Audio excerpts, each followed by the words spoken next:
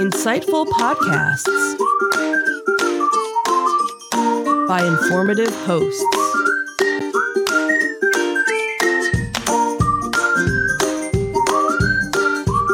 Insights into Things, a podcast network.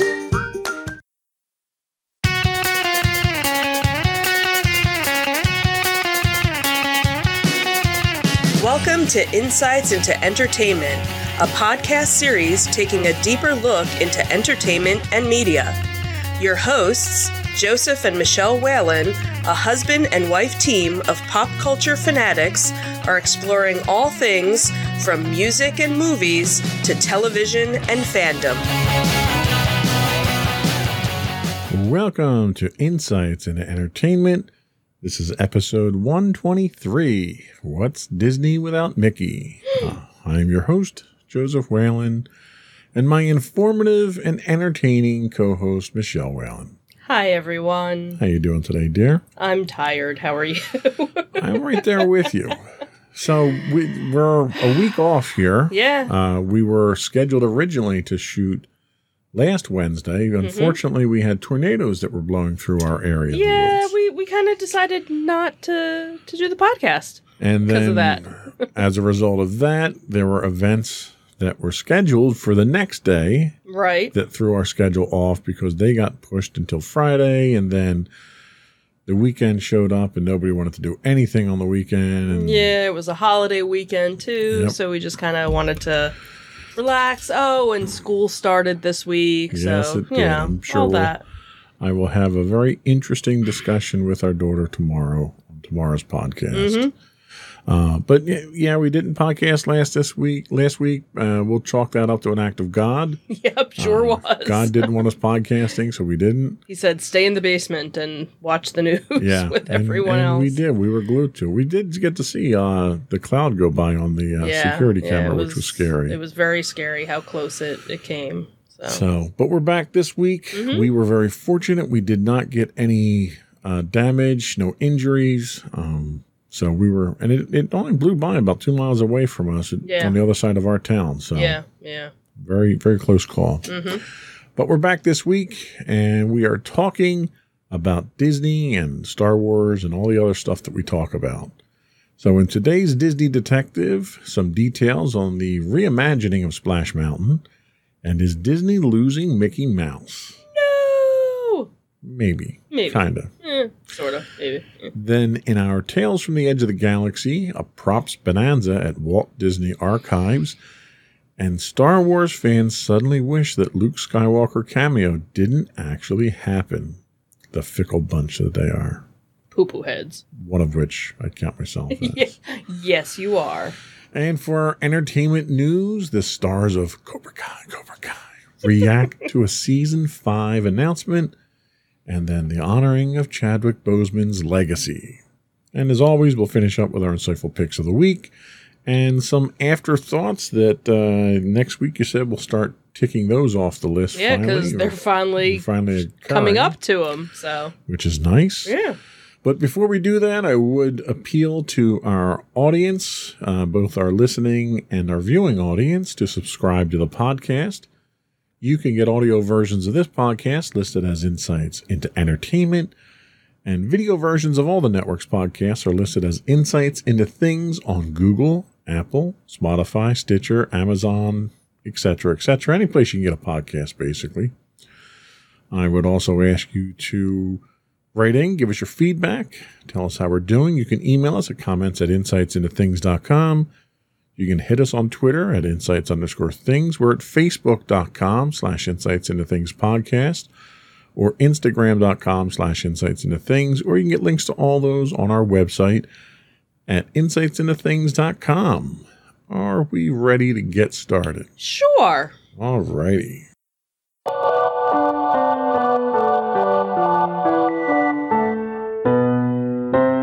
go for Disney Detective? So our first story comes from D23.com, and as we previously discussed on the podcast, Walt Disney Imagineering's plan to reimagine Splash Mountain at Disneyland and Disney World resorts. So the intent was to bring new theming inspired by the beloved Walt Disney Animation Studios film, The Princess and the Frog, to the ride. So recently, the team at D23, which is the official Disney fan club, discussed the changes with Bob Weiss, who happens to be the president of Walt Disney Imagineering. So the results of that interview were published recently on the club's website in an August 23rd post. In the talk, some of the very first details were revealed about the attraction. So the theme of the new attraction centers around Tiana's first ever Mardi Gras performance. Now, so much goes into the creative process behind the attractions, including in-depth research to spark inspiration. So for this upcoming attraction, Imagineers dug deep into the culture of New Orleans, which is the city that Tiana calls home, in order to craft a story authentic to both the region and to the characters. So much makes New Orleans a distinct and unique city, from the food, the music, the art, the architecture, and the diversity of its people and their traditions. There's just so much which the Imagineers could find inspiration from. So one of the early inspirations was from a visual artist, Shakira Mandy. And Mandy is an art educator and alumni of the renowned, I guess it's Yaya? I don't know. Right. So it's the Young Aspirations Young Artists Incorporated Art Center, which is located in New Orleans. So to help inspire the Imagineers, Mandy was commissioned to create a series of 4 original paintings to inspire the Imagineers. The Walt Disney Company recently announced that they were making a $50,000 donation to NOCCA, which is the New Orleans Center for the Creative Arts. It's a regional pre-professional arts training center that offers students instruction in culinary, dance, media, music, theater, visual, and creative writing arts. The donation was meant to celebrate the inspiration that the region provides to the new attraction, Disney's love for the city of New Orleans, and the company's commitment to the arts and education. So if you can't get enough of Princess Tiana, there's so much more about her story, which is going to be coming out. One of the things is that the new Disney Cruise Line ship, the Disney Wish, which will be starting to hopefully set sail next year, is going to have a new lounge based on her theme called The Bayou. And then there is also an animated series that's going to be coming to Disney Plus called Tiana. That's kind of cool. Mm-hmm.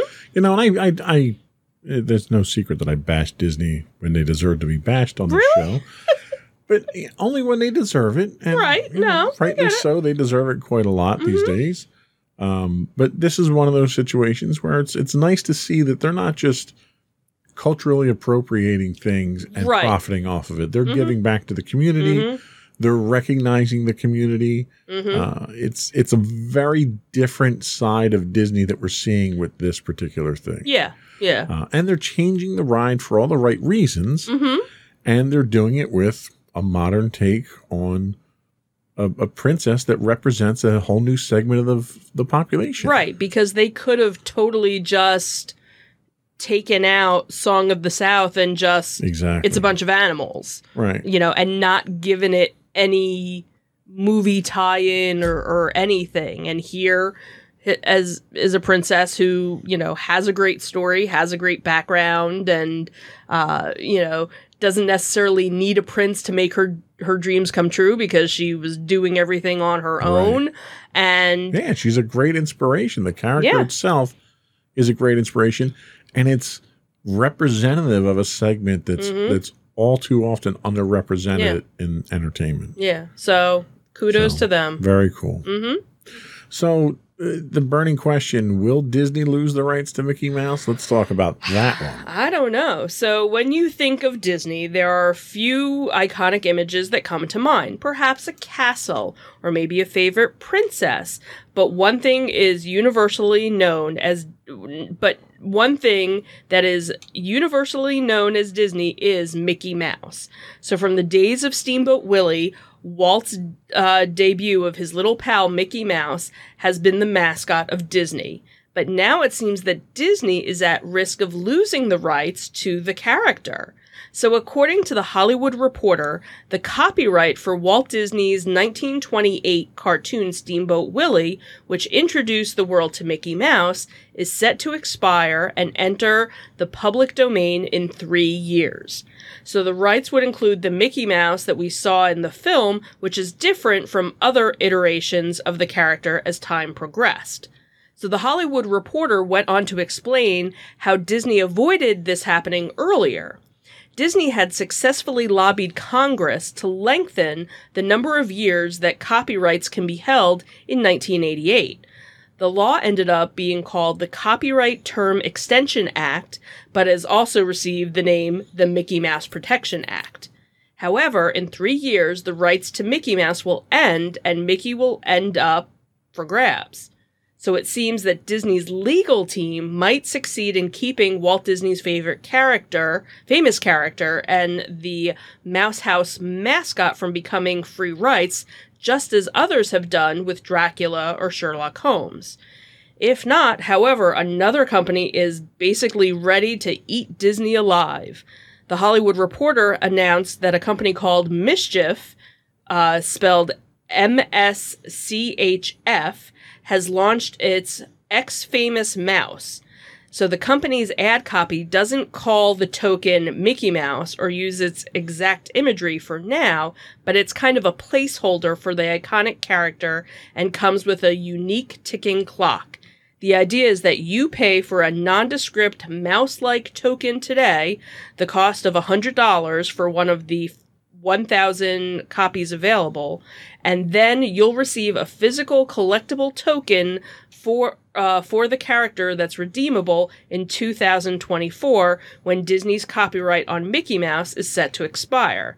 And then at that time, you'll receive the real deal.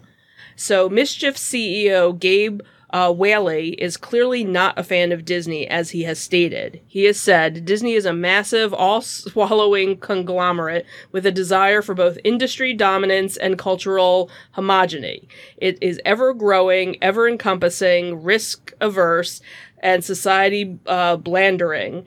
We must leap at the chance to take back even the scant morsels available to us. At the slightest chance, we must eat them alive. I don't think he really likes them. I can't imagine why you would think that. Yeah, so if Disney does gain the rights to Mickey Mouse, his token would likely be void. The idea of creating the coin while Disney still owns the rights may not have been the best move on his part. A copyright attorney discussed the situation, and it seems that Disney could have legal grounds to actually sue the company. They said it's difficult to foresee a scenario where art of a not yet public domain work could not give rise to a prospective claim. Disney can credibly argue that the Cockret license? I think I spelled that phonetically, didn't I? Yeah, you did. Inchoate. Inchoate? Inchoate. Okay, license devalues the current value of its licensing right by diverting would-be licenses. It should be noted that even if Disney were to lose the trademark of the original Mickey Mouse, Disney would still own copyrights for later incarnations of the character and Mickey-related trademarks. So it'll take a few years to see what happens with Disney and the original Mickey Mouse. See, now, I didn't bash Disney on the last story, but I'm going to bash them on this one. Sure, go right ahead. Disney basically strong-armed their way into legislation so that they could protect their one thing. Mm-hmm. And they basically bought the politicians that they needed to do this, which, I mean, welcome to America. That's what all corporations do. Right. However, by doing that, they did it with the intent to protect their own, but it had far-reaching consequences through the entire copyright industry. Mm-hmm. So you have works of art, like compositions, music compositions, that have not been able to enter the public domain because of Disney. And it had nothing to do with Mickey Mouse. So Disney's basically held a stranglehold on the copyright industry for the last 30-some, 40-some years now, just because they didn't want to give up the rights to Mickey Mouse. When we all know that this incarnation of Mickey Mouse that we're seeing here, that's one of the earliest versions of Mickey Mouse, is really only a short period of time in the copyright history of the mouse. Yeah. And if they lost this, no one's going to identify this mouse as anyone other than Mickey Mouse. Absolutely. Or associate it with anyone other than Disney. So by fiat, they basically have a monopoly on this character. And that's really what should be argued in this case here, is that no one's ever going to confuse that as somebody else's mouse. Right.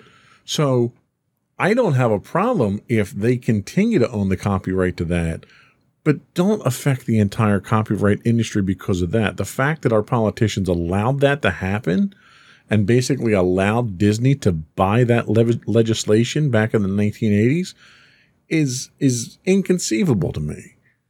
You know, the fact that you can do that, a company can do that for one purpose and then it affect everything globally is, well, within the United States, it's idiotic. It really is. And Disney did it with a strong arm tactic, not caring who else it affected.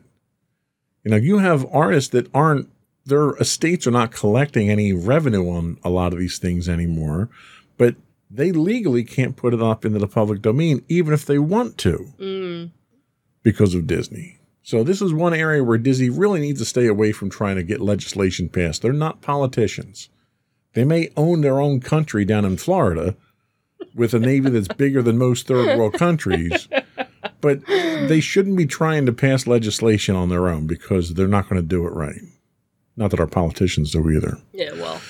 But anyway, that's my soapbox rant on Disney for this week. Okay. I kept it brief, didn't I? Yeah, that was good. All right. Not bad at all. So that was all we had for our Disney detective. We'll be back shortly with our Tales from the Edge of the Galaxy.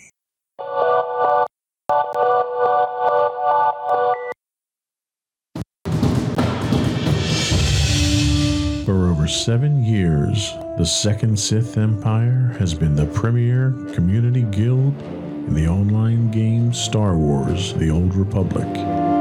With hundreds of friendly and helpful active members, a weekly schedule of nightly events, annual guild meet and greets, and an active community both on the web and on Discord. The Second Sith Empire is more than your typical gaming group. We're family. Join us on the Starforge server for nightly events such as operations, flashpoints, world boss hunts, Star Wars trivia, guild lottery, and much more. Visit us on the web today at www.thesecondsithempire.com.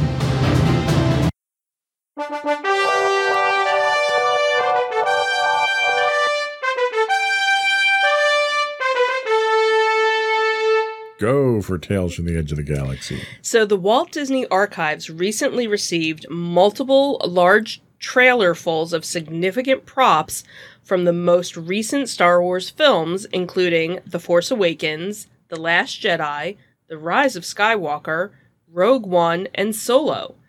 The containers are full of costumes, props, and set decorations that were actually used during pre-production and filming, and the vast majority appeared on screen, says Rick Loritz, who is the acquisitions manager for the Walt Disney Archives. Among the collection are a large-size X-Wing starfighter, an A-Wing, and the cockpit set of the Millennium Falcon. So aside from the films, most of these items have rarely, if ever, been seen, except aside from the occasional Star Wars Celebration or D23 Expo. So the 2019 D23 Expo featured an impressive retrospect called The Evolution of the Stormtrooper, which included the wildly popular Sith Stormtrooper, which is featured in Star Wars The Rise of Skywalker, the final film of the Skywalker saga. So keeping track of these otherworldly collections and making sure it safely arrives at its new home in the Walt Disney Archives is not an easy task. So with Doc Ondor's busy tending to his own collectibles and creatures in his den of antiquities at Black Spire Outpost, the job of overseeing this collection transition falls on Madeline Moskowitz, the Lucasfilm's collections and exhibitions archivist. Say that 5 times fast. So as the custodian of stolen plans or Star Wars props, artifacts, and costumes, she herself is also making the journey from a galaxy far, far away to join the Walt Disney Archives. She had said, "I'm very excited to join. I'll be part of the research team working directly with Kevin Kern. It'll be a good point of contact for all things Lucasfilms." So in addition to the thousands of props already sent to the archives, all future Lucasfilm live-action productions will likely yield additional treasures for the collection. But with such a vast and expanding galaxy to explore, how does the archive team determine what to keep? She had said, "In deciding what items we collect and preserve, we want to represent the creative process and the story itself." She says archivists look at the costumes that represent the main characters or a number of creatures who have been predominantly featured in the films or more recently on the Disney Plus live action series, The Mandalorian. She says, "I definitely have an unusual job. It might seem like a gargantuan task to adequately preserve the touch points and important props of one of the most significant film franchises in motion picture history, but for now," she says, herself and the rest of the team are excited to finally bring these items to the Walt Disney Archives, such as Luke's X-Wing, the Falcon's seating area, and obviously all those droids. So suddenly we're not so far, far away anymore. And we can't wait to see them all. And, they need to do something. You either need a traveling exhibit. Yes, I agree. You need a behind-the-scenes look at the props and go through the things. Because I would love to see the creative process in creating these things. Where does the inspiration come from? What's the process look like? Right. They had the one prop show on Disney Plus that we love where they were hunting down lost props and stuff. And that was really cool to see that. And you get the history of the props. But I would love to see them open up the archives and just take cameras through and show you this stuff and talk about it and I'm bring it out. surprised that they haven't done anything like that over the years. Because, you've gotten little glimpses here and there of things, but never like a real full-fledged tour, of it. And I could understand you don't want people in it because you don't want people touching certain things or whatever. But now, especially now that you have Disney Plus, you could do hours upon hours of that, and not just Star Wars, because Star Wars could be its own series of just all the Star Wars props that you have and the history behind it and, who made this and, this was the first version of something and, this was the last version of something or this was a version that we never even used. Just like the X-Wing. I mean, to look at the differences in the X-Wing from A New Hope until Last Jedi or Rise of Skywalker would just be awesome to see that evolution and see how they decided to change things and modernize them. And so Disney, if anyone from Disney is listening, you've got a show right there that's a guaranteed hit. Absolutely. Even if you don't do Disney props and just do Star Wars, that's like 10 seasons right there. Totally. 10 seasons. 10 seasons, I say. And that comes from a fickle Star Wars fan who was one of many who... I don't actually wish that the Luke Skywalker cameo didn't happen, but some did. Let's talk about that. Yeah, so when the Disney Gallery, The Mandalorian Luke Skywalker special dropped a few weeks ago, Star Wars fans were in for a treat and an insightful pick. Teasers. The installment gave a special behind-the-scenes look at the making of the Season 2 finale episode, Chapter 16, The Rescue, which saw Jedi Knight, Luke Skywalker, the CGI version of Mark Hamill, returned to the Star Wars universe just after the original trilogy era. So The Mandalorian, for those who don't know, is set about 5 years after George Lucas's Star Wars Return of the Jedi.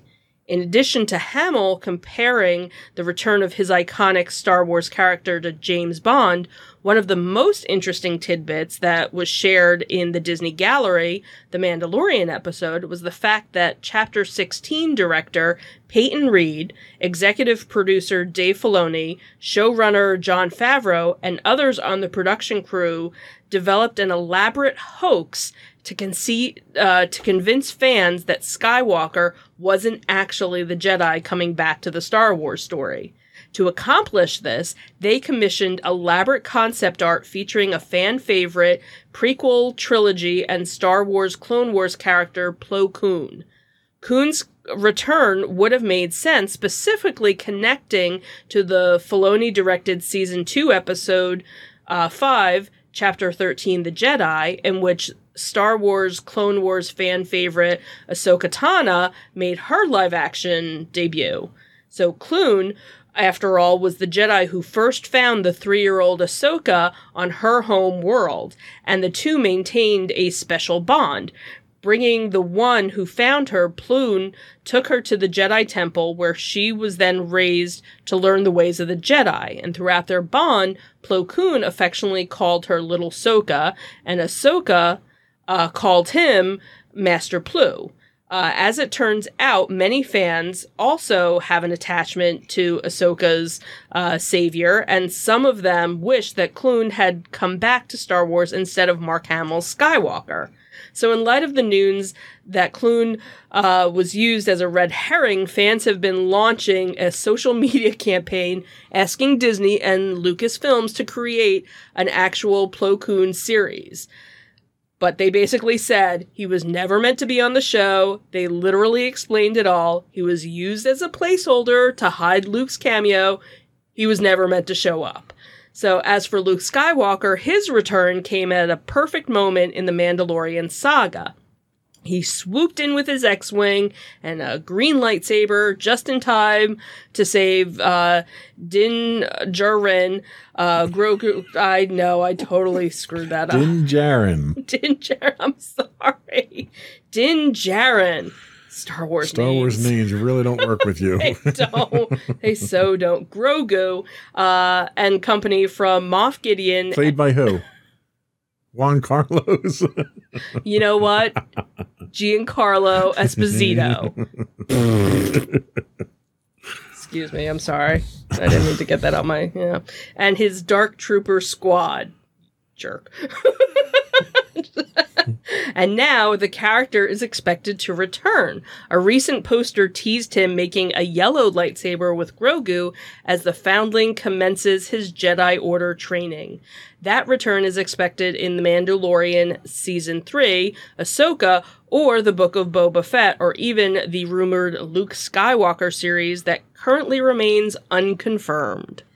So, yeah, it was cool. I don't know why people were upset. I mean, people were like on Twitter literally upset that it was Luke Skywalker. Where I was like as happy as could be and crying happy tears that it was Luke Skywalker. Well, and like everyone saw Plo Koon die in Revenge of the Sith, so you kind of knew it wasn't going to be him.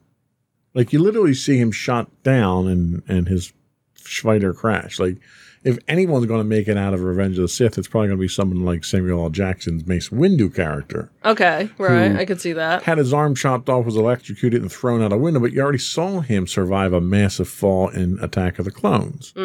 So he's probably alive. Somewhere. I don't think Plo Koon is. You never know. Never know, but he's probably dead. Anyway. That's all we had for our Tales from the Edge of the Galaxy this week. We'll be back momentarily with our, not our insightful picks. We still have another segment to do. We'll be back with our entertainment news of the week. I'm jumping the gun here.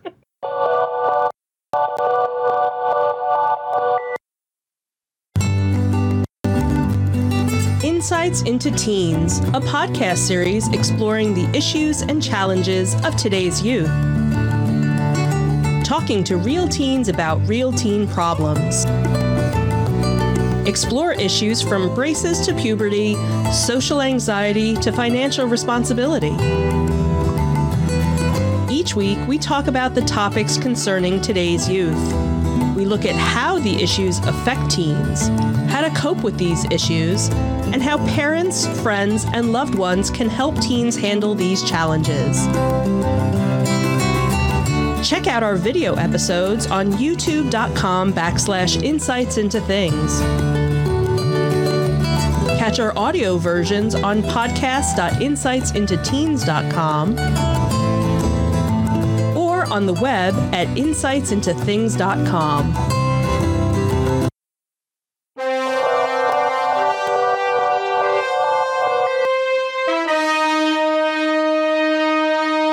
Go for entertainment news. So Cobra Kai's 4th season won't even debut on Netflix until December, but the streamer announced last week that the popular series will be back for a 5th season, and series stars William Zabka and Ralph Macchio both had reacted to the news, sharing their excitement on social media.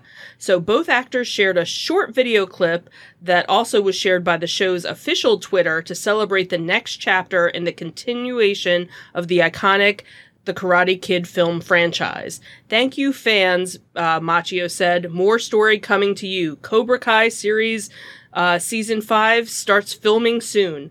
Zabka, for his part, shared the same sentiment on the official account that the dojo is about to be 5 times as rad. Cobra Kai has been renewed for Season 5.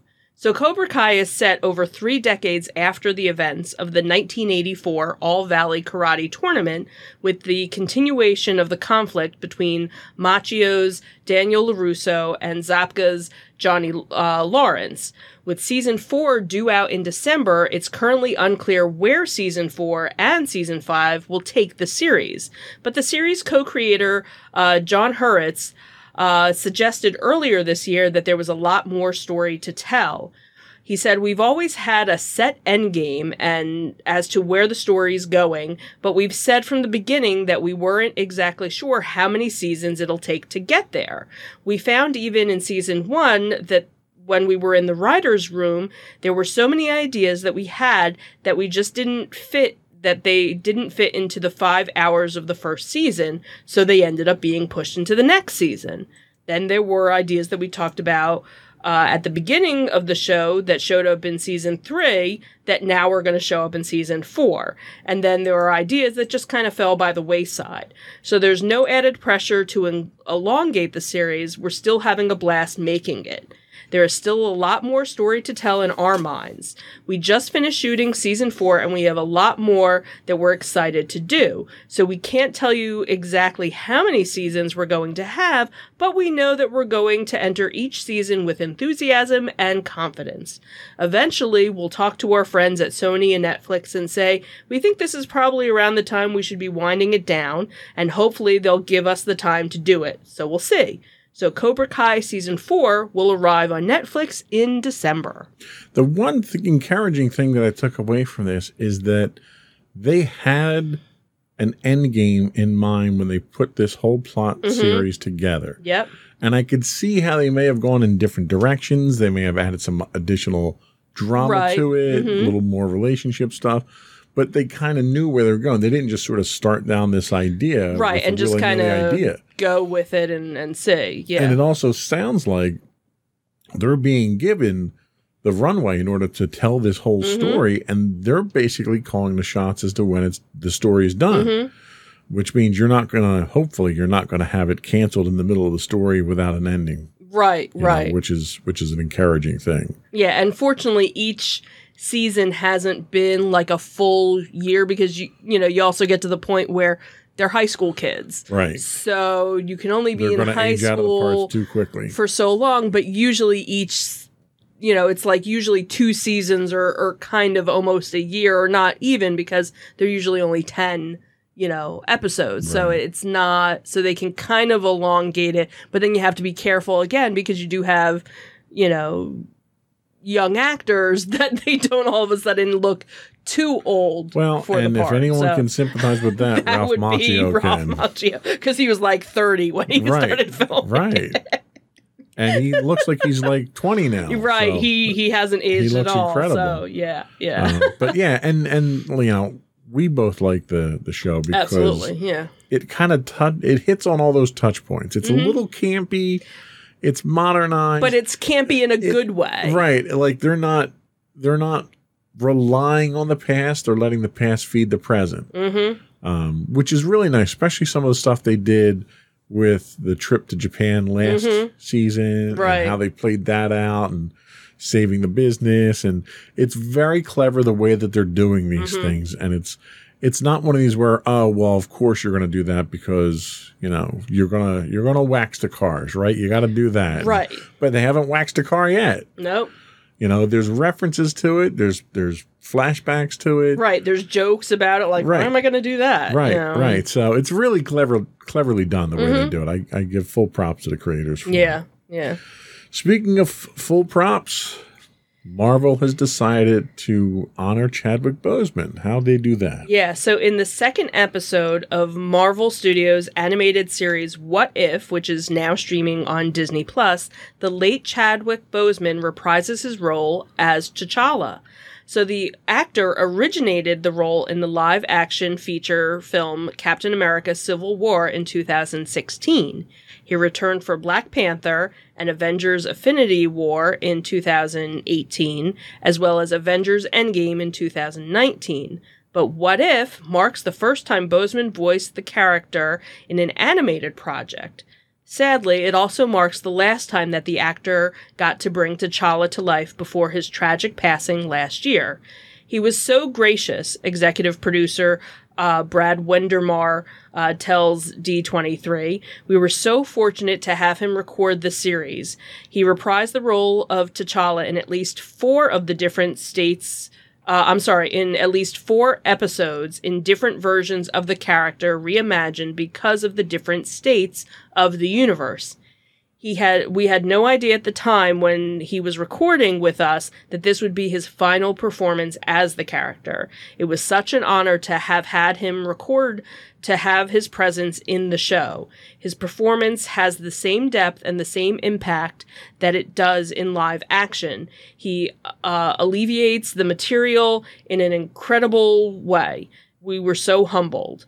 In the episode of What If, T'Challa, the young prince of Wakanda, is accidentally abducted by Yondu and becomes a Ravager.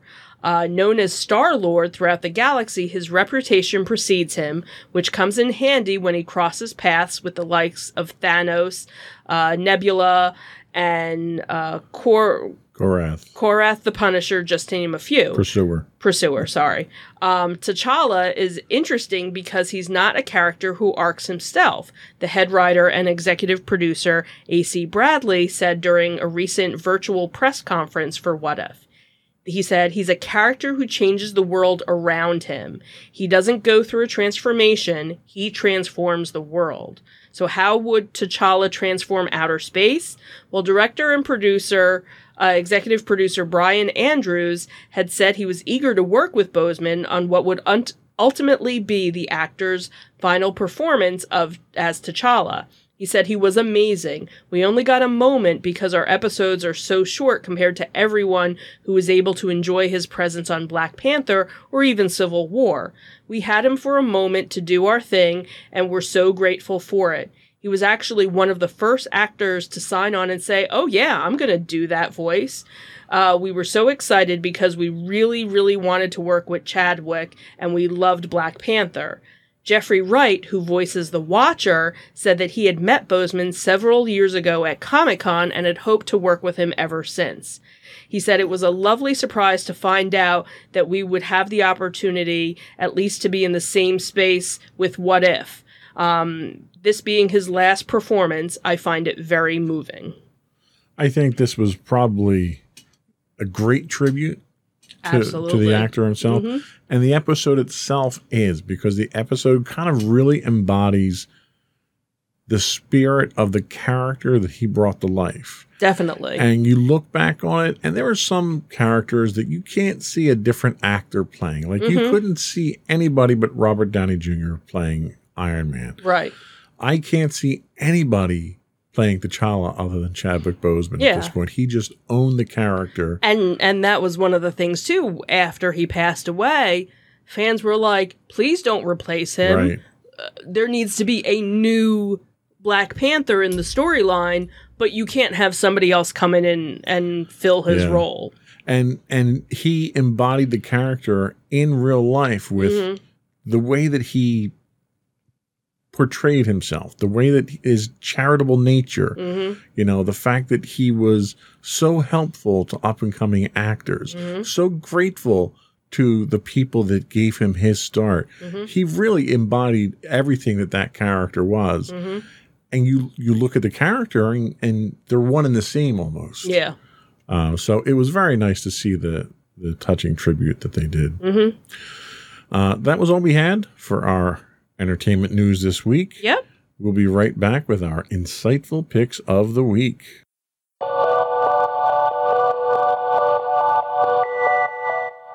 Go for your insightful pick. So my insightful pick? My insightful pick of the week is a 2015 gothic romance called Crimson Peak. It was directed by Guillermo del Toro, written by Toro and Matthew Robbins. The film stars, I'm probably going to mess up everybody's names, so the only one I'll tell you is Tom Hiddleston and Jessica Chastain, Jim Beaver. So the story is set in Victorian-era England and follows an aspiring author who travels to a remote Gothic mansion in the English hills with her new husband and his sister.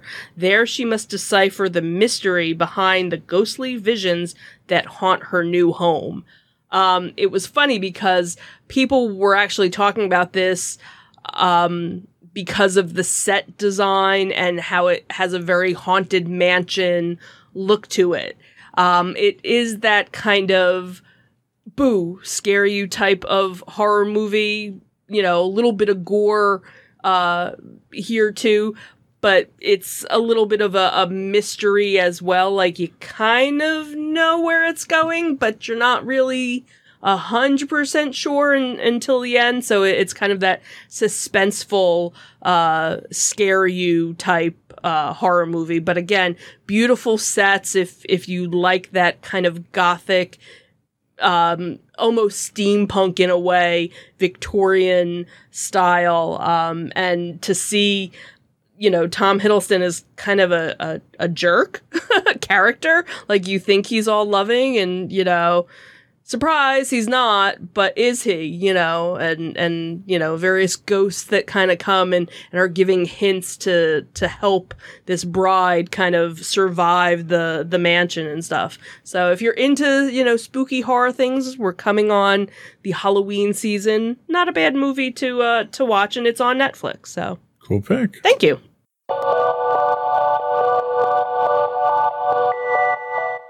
So my pick this week, in case you missed the foreshadowing from our Tales from the Edge of the Galaxy, is Disney Gallery Mandalorian Season 2 finale. I had no idea. I know, it comes as a real shocker, doesn't it? In last year's Season 2 finale, The Mandalorian, the appearance of a young Luke Skywalker was one of the biggest reveals and best-kept secrets of the acclaimed show thus far. Reaction to the episode was emotionally charged for many, deeply resonating with generations of fans who were elated to see the Jedi Master in his post-Star Wars Return of the Jedi Prime. The story of the cutting-edge technology used to bring Luke back is the subject of a special extra episode of Disney Gallery Star Wars The Mandalorian, which the show debuted, the actual documentary debuted on August 25th on Disney+. Making of the Season 2 finale is a behind-the-scenes look at the making of the celebrated chapter of The Mandalorian, with a focus on the technology used for recreating Luke Skywalker. It delves into the collaborative process, including working with Mark Hamill, to create an authentic and fitting recreation, and explores the immense pressure and responsibility the filmmakers had in bringing back one of the most important characters in film history. Disney Gallery The Mandalorian was an insightful pick previously for both its Season 1 and Season 2 documentaries on The Mandalorian, so I've gone to the well a few times on this one here because it's a really good show. Yeah. We've enjoyed all of what the series has had to offer so far, but this episode was a little extra special because of the subject. In watching the final episode of Season 2, I had already read the spoilers, as I often do. I knew what was going to happen, who it was going to be, and how it was going to happen. Even going into the episode with that foreknowledge, I still couldn't help but get choked up for the last 10 minutes or so of the episode.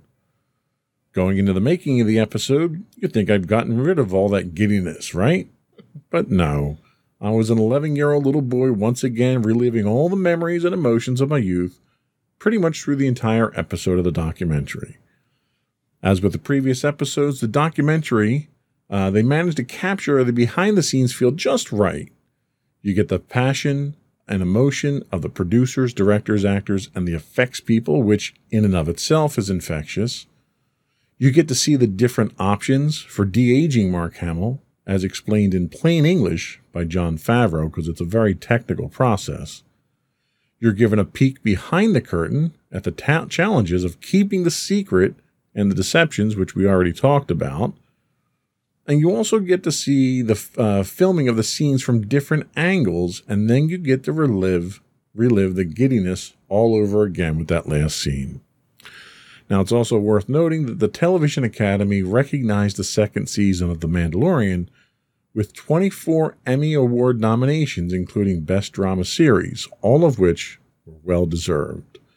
So my pick this week is Disney Gallery Mandalorian, the Season 2 finale on Disney+. And we'll be right back with our afterthoughts.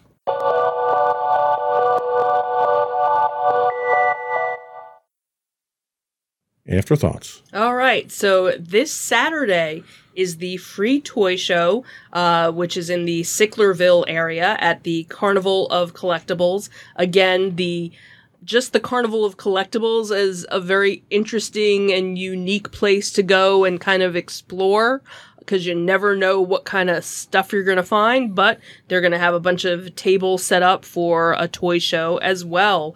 Then in a couple of weeks, also from toyshow.org is the Delaware Train Show and the Oktoberfest Toy Show, October 9th and October 10th. At the Nershrine Center in Newcastle, Delaware. Then in 2 weeks from this weekend is RetroCon. September 25th and 26th at the Greater Philadelphia Expo Center in Oaks. Also that weekend in Hunt Valley, Maryland is Monster Mania 47. Then Monster Mania 48 will be coming to the Greater Philadelphia Expo Center in Oaks, October 22nd through the 24th. The first weekend in October is Brickfest, also at the Greater Philadelphia Expo Center. So if you are into Legos and building and all things brick, this is definitely the event for you. See, the Greater Philadelphia Expo Center is greater now just because so much stuff is there. Yeah, pretty much. Not just because they say it's greater. Yeah, pretty much almost every weekend there's probably something, going on. They sometimes have golf expos. There's usually a psychic fair expo. Psychic fair? We should go to that. We've never gone to that one. That sounds like it'd be interesting. Would you really go to that? Yeah, that would be kind of cool. Okay.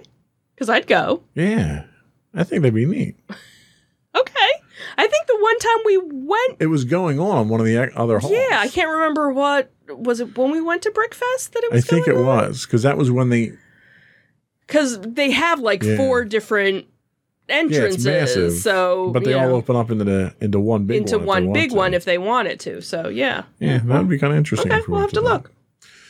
But anyway, I think that's it for today. Before we do go, I would invite our audience to subscribe to the podcast. You can subscribe to the audio version of this podcast, listed as Insights into Entertainment, or the video version of all of our podcasts, listed as Insights into Things, on Apple Podcasts, Spotify, Google, Stitcher, iHeartRadio, TuneIn, etc., etc.